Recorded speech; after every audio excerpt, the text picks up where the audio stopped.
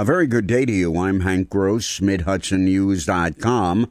It's Monday, June 29th.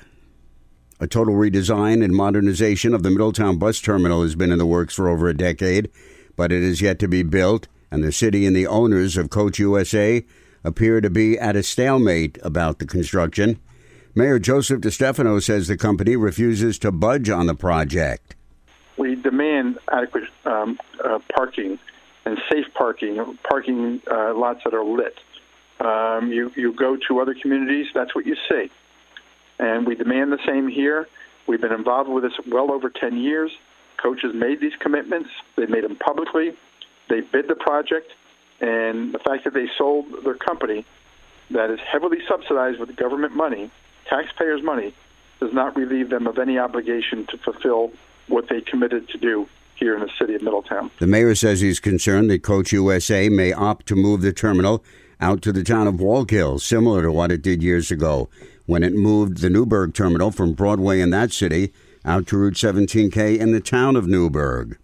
Students in the Newburgh and Large City School District P-TECH program, graduating in the Newburgh Free Academy class of 2020, will earn a high school and Associate of Applied Science degree from SUNY Orange.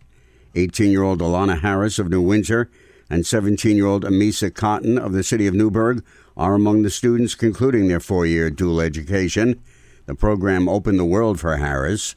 Because of the P-TECH program, I was able to go to Thailand last summer, and also I was able to work at IBM, which is really cool, and not a lot of people get to say that. Even though it's for a summer internship, I think that's also really cool that I was even able to do that. Cotton also enjoyed her IBM internship. Being around that environment, it's very responsible, and you're surrounded by adults, and they expect a lot from you. They expect you to act responsibly, and of course that's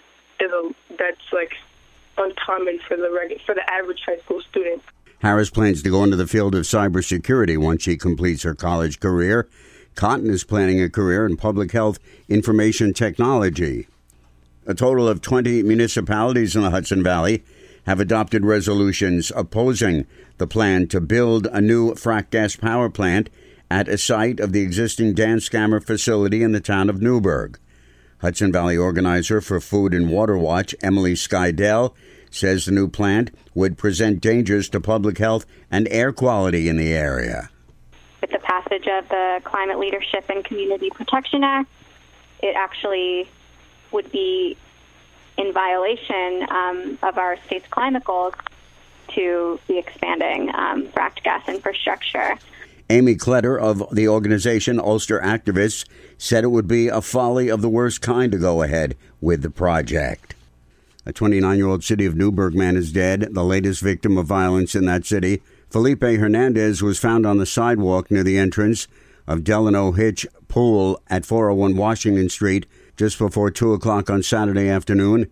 He was transported to the hospital where he was pronounced dead.